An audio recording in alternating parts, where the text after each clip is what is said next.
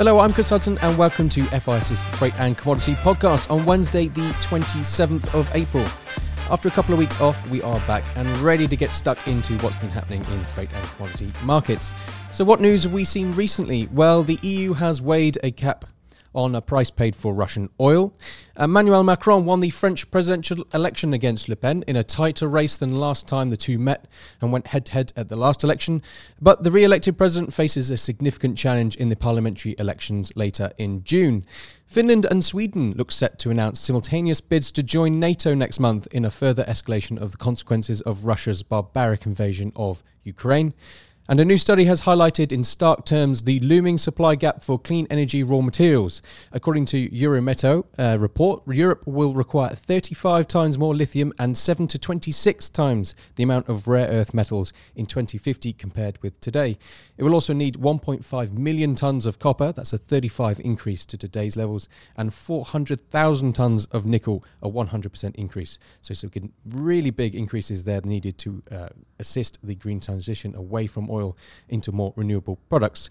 But what have we seen week on week in terms of our main products and the indexes that we've seen? So in terms of the dry freight, Capesize 5TC, we were at 11,127 on the 19th of April. Yesterday closing 17,991, so a nice increase there week on week.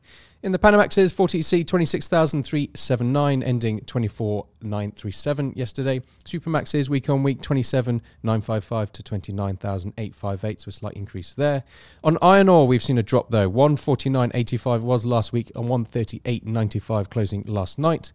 On crude, we've seen a slight fall off there as well. 104.60 yesterday, having been 107.57 the week before. And no surprise there that there's also been a fall in the 0.5% fuel oil, 794 down to 771.70 on the FIS front future, if you're looking at that report.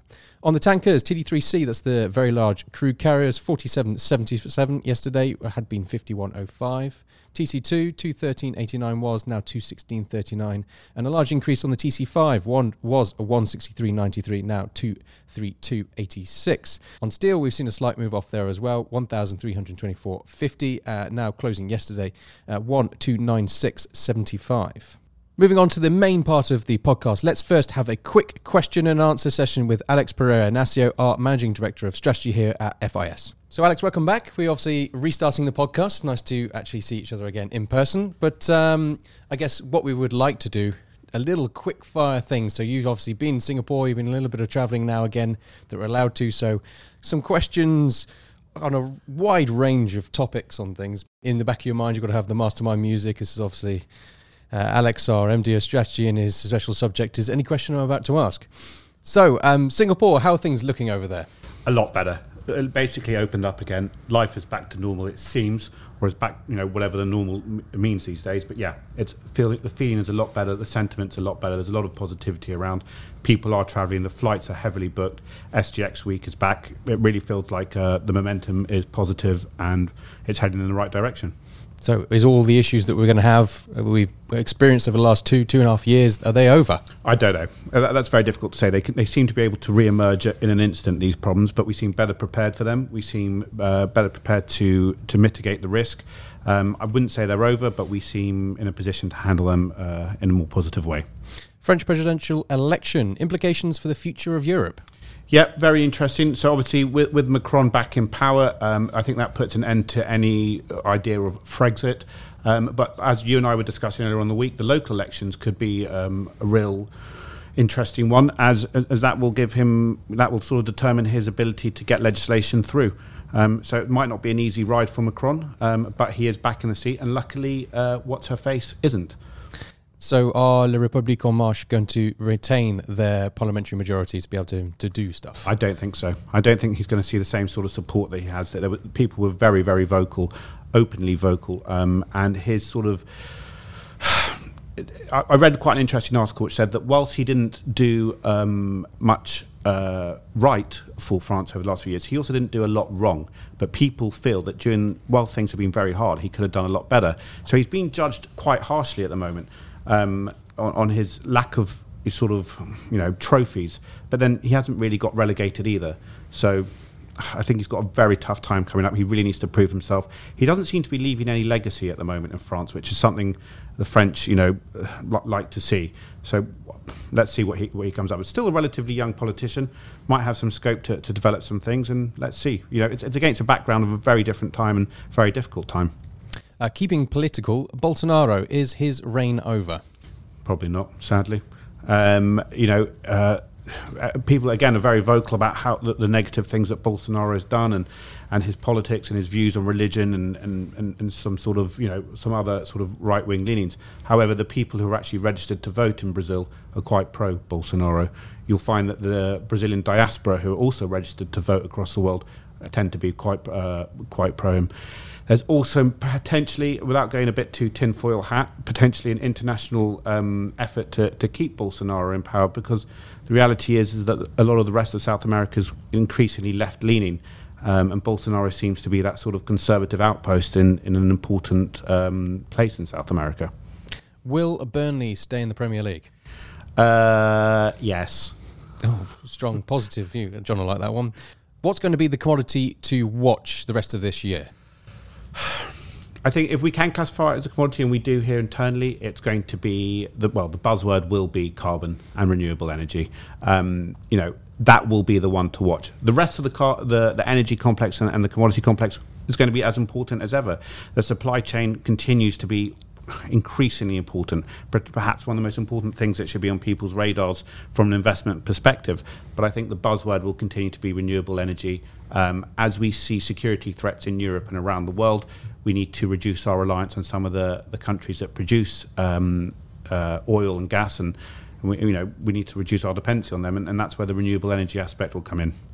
Will we still be talking about the rising cost of living and inflation come the end of the year? Yes, very much so, because it's easy column inches for some people. Instead of having to look further and deeper into what's causing problems in society, it's just very easy to point a finger at inflation. There's quite a good meme going around at the moment. The Fed's printed, not just the Fed, but everyone's printed endless amounts of cash, and then we point the finger at COVID and Putin and all the rest of it. It's going to be something that stays in the media for a long time now. It's an easy one. It's an easy one to pinpoint. It's low-hanging fruit for the media. And finally, there's a lot of talk about the lack of resources for the green transition. So will we be able to make it work? I think so, but we need to define what is the green transition. We don't actually know. Again, it's these buzzwords, these easy things to say, but what does that actually look like? What is ESG? No one's actually defined ESG. No one's actually defined a green transition. We just talk about it endlessly. And I'm one of those who does that. But what does it mean? Once we actually have a clue what we need to do, we'll have a better idea of how to get there. But I don't know what the resources we need are. On the products front, let's first go to Theo, our carbon emissions expert. So Theo, what have we been seeing in the carbon markets recently? Yes, mate. The carbon markets, on the compulsory side, the EUA market, that's actually been, driving up again, close to the €80 mark. And funny enough, this afternoon when I came back from lunch, I noticed that the European gas price had jumped from €90 close yesterday to €120. And I was scrambling to understand why. And then I saw a headline saying that Gazprom is halting gas into Poland and Belarus because they're not receiving payments. So obviously then you go straight to the EUA market to see what's happening there. And the EUA market had just dropped by €1. And that's all. I think the reason I think the EUA market hasn't moved and it's still pretty holding on to its levels is because the EUA price has a lot to do with the coal switching to gas formula. So if gas prices are low, then obviously you'd use more gas, and then you need less carbon European allowances. If coal prices are high, you need more. But that divergence has gone so far now that switching ability has been lost. Has been totally lost. So I think that's why the EUA market has remained, I guess, pretty much stable and only dropping €1 whilst the TTF market reacted to that news this morning regarding Gazprom, and that's why it's gone up. I think also in the longer, medium term, I think although we have this current situation in the Ukraine, the European Union has not shied away from their their mission to reduce the number of coal plants in Europe.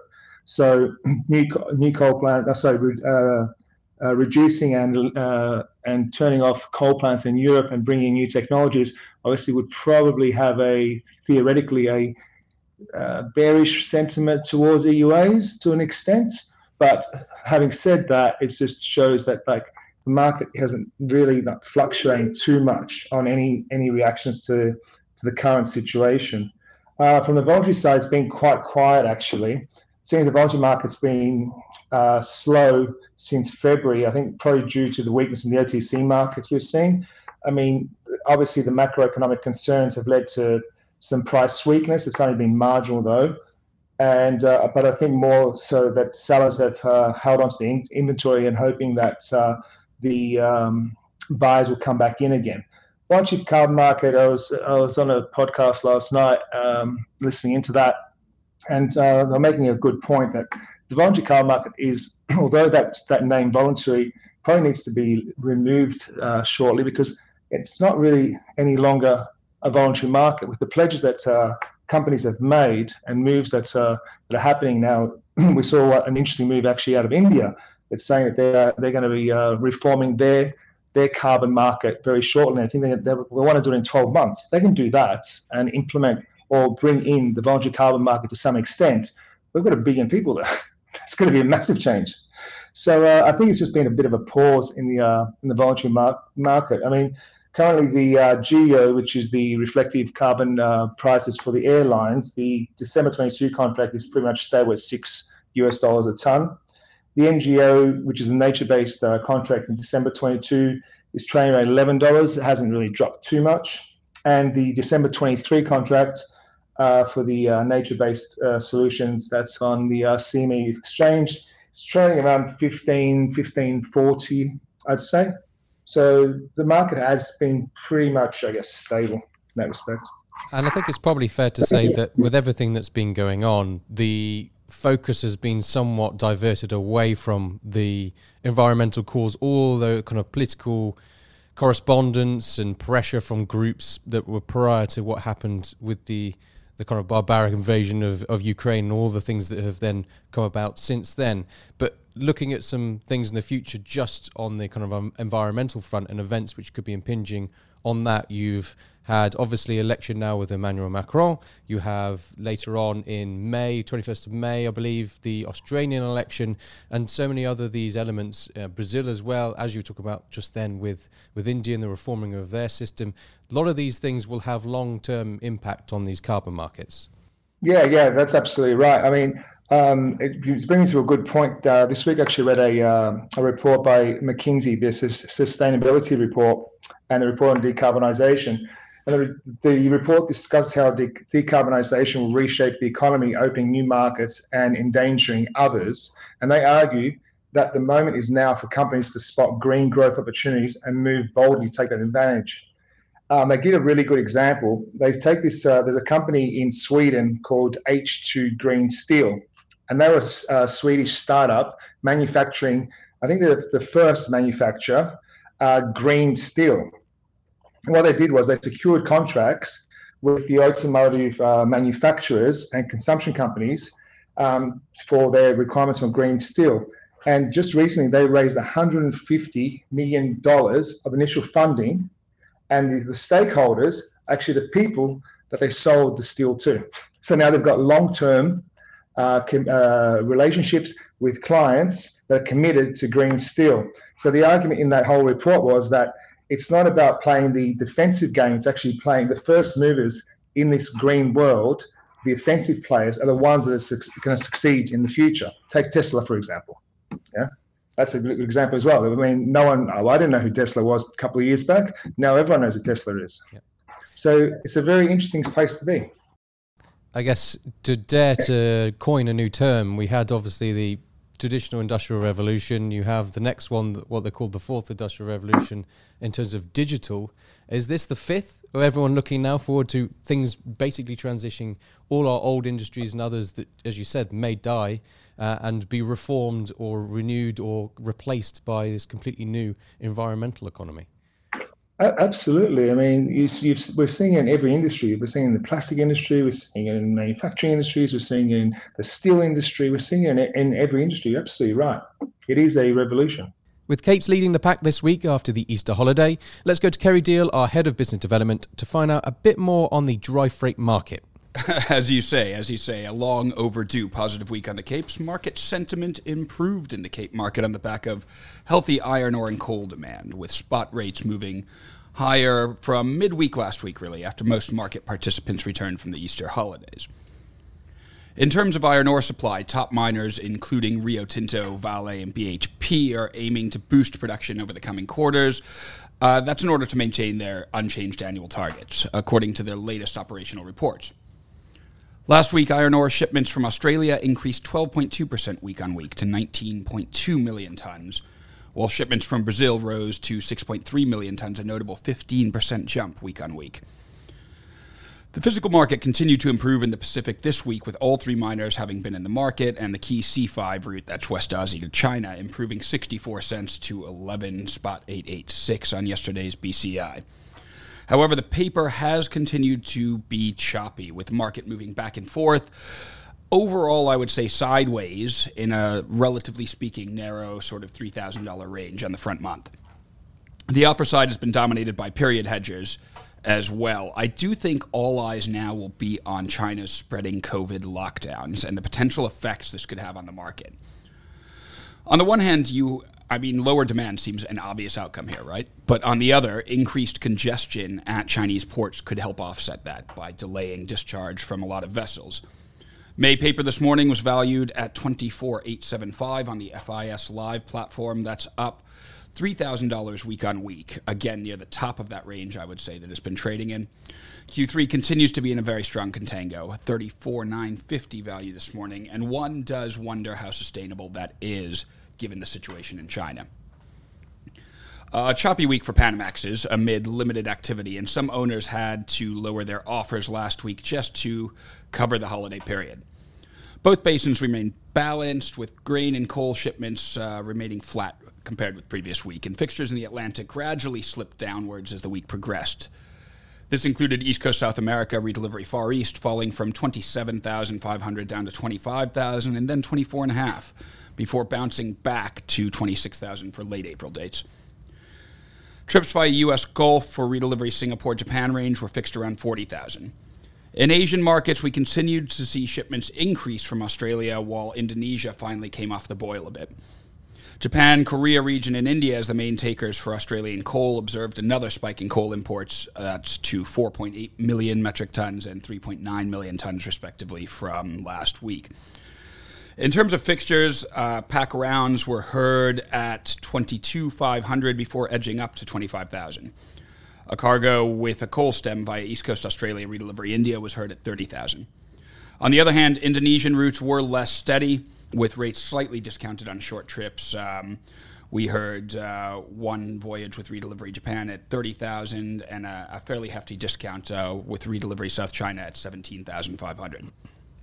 With Capes taking a portion of this coal business now, the Panamaxes will need renewed support from other areas, I think, to see much upward movement. Panamax paper has been relatively negative over the past week, and May is trading 26,000 this morning on the FIS Live platform. That's down about $2,000 week on week, whereas Q3 is 27,425 value, down about $900 week on week. And then I guess I just wanted to get your perspective on this kind of a situation that we've got where, and ultimately, it's a catch-22 for the Chinese government on things because they've been so stringent on their zero COVID policy, yet now have a situation where they're looking at other countries and going, well, they're out of it.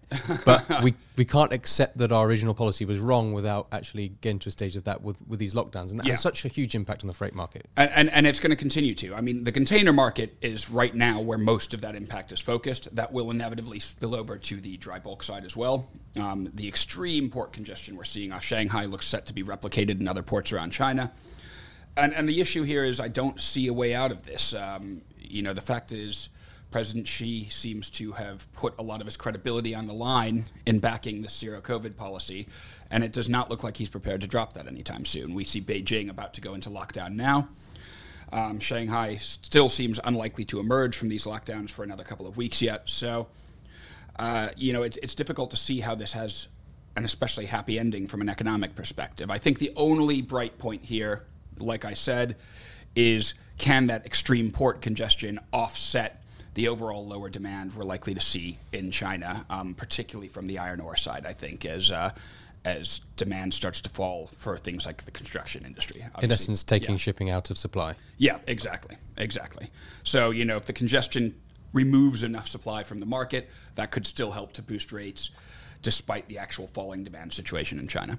Until they sort out what's going to happen next. A big question mark. Exactly. So, this is really what we need to be watching right now and trying to analyze just how many ships are caught in the congestion, for example.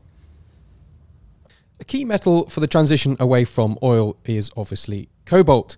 And we got to hear a little bit more on what's been happening in this really key and exciting market. So we have Joyce Zhang here from a Singapore office, who's actually situated now actually in front of me in the London office. So nice to actually put a face to a name on things to talk about this key market. So Joyce, what have we been seeing in the cobalt market recently?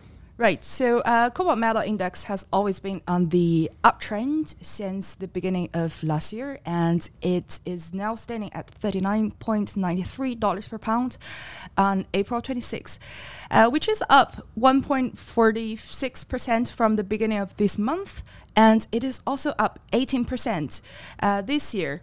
Well, so far, cobalt futures, we have seen active trades in April, finally after what happened with nickel in March, and activities have been picking up. So in total, 444 tons have been traded to date. For the first 4 months in 2022, cobalt futures have traded 53% of the total volumes we have seen in 2021 the whole year. So far, over 5,000 tons have been traded since the launch of the contract in December 2020.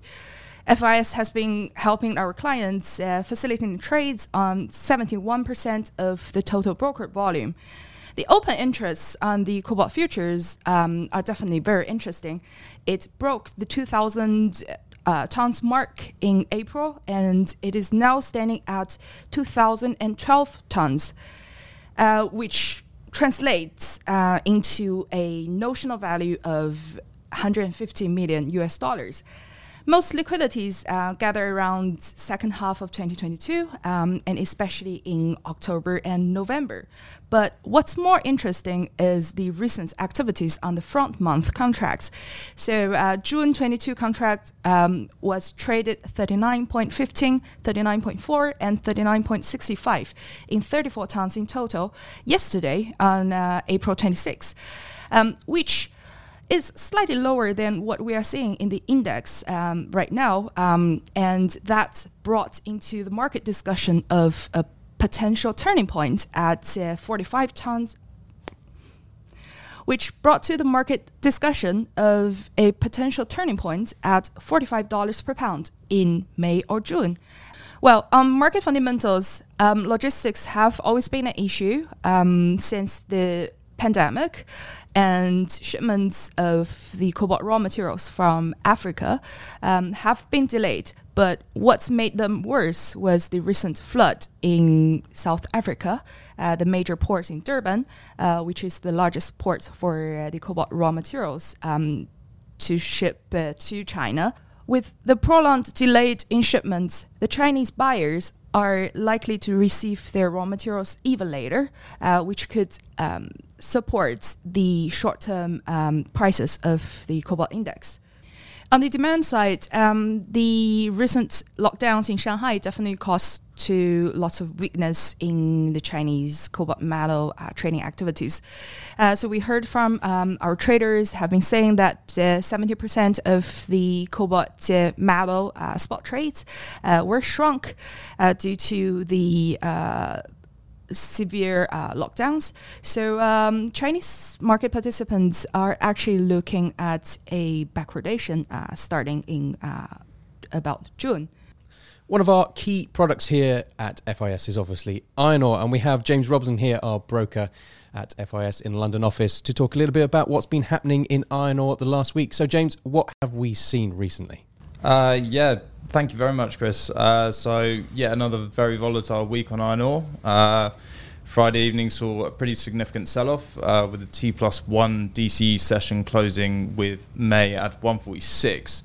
But following the close, we actually saw a retreat to 141.50 later in the evening, which is obviously highly unusual given the lack of liquidity post the London close. The rout continued on Monday, with May retreating to 135.20 by mid-morning London amidst frantic trading, though did sustain a reasonable recovery in the afternoon to close out 137.80. Prices then rallied pretty consistently through Tuesday to eliminate those losses, and have largely been anchored to 140 ever since, really. Trading today has largely been pretty yo-yo-y between the 140 and 141 mark. The front of the curve remained pretty firmly in contango, as it has been since February, making this one of the longest contango structures since November 2017. So the summit was largely viewed as a slightly delayed reaction to COVID lockdown scares, disrupting steel supply and hampering steel stimulus-derived demand, though the recent depreciation seen in Chinese currency also played a part, as unhedged mills saw a modest increase in costs on account of forex depreciation. However, in a now familiar pattern, these concerns were addressed in the short term by yet another stimulus pledge to add to the rate cut announced on Easter Monday. Furthermore, we saw modest signs of lockdown easing in the steelmaking hub of Tangshan, which obviously buoyed prices slightly.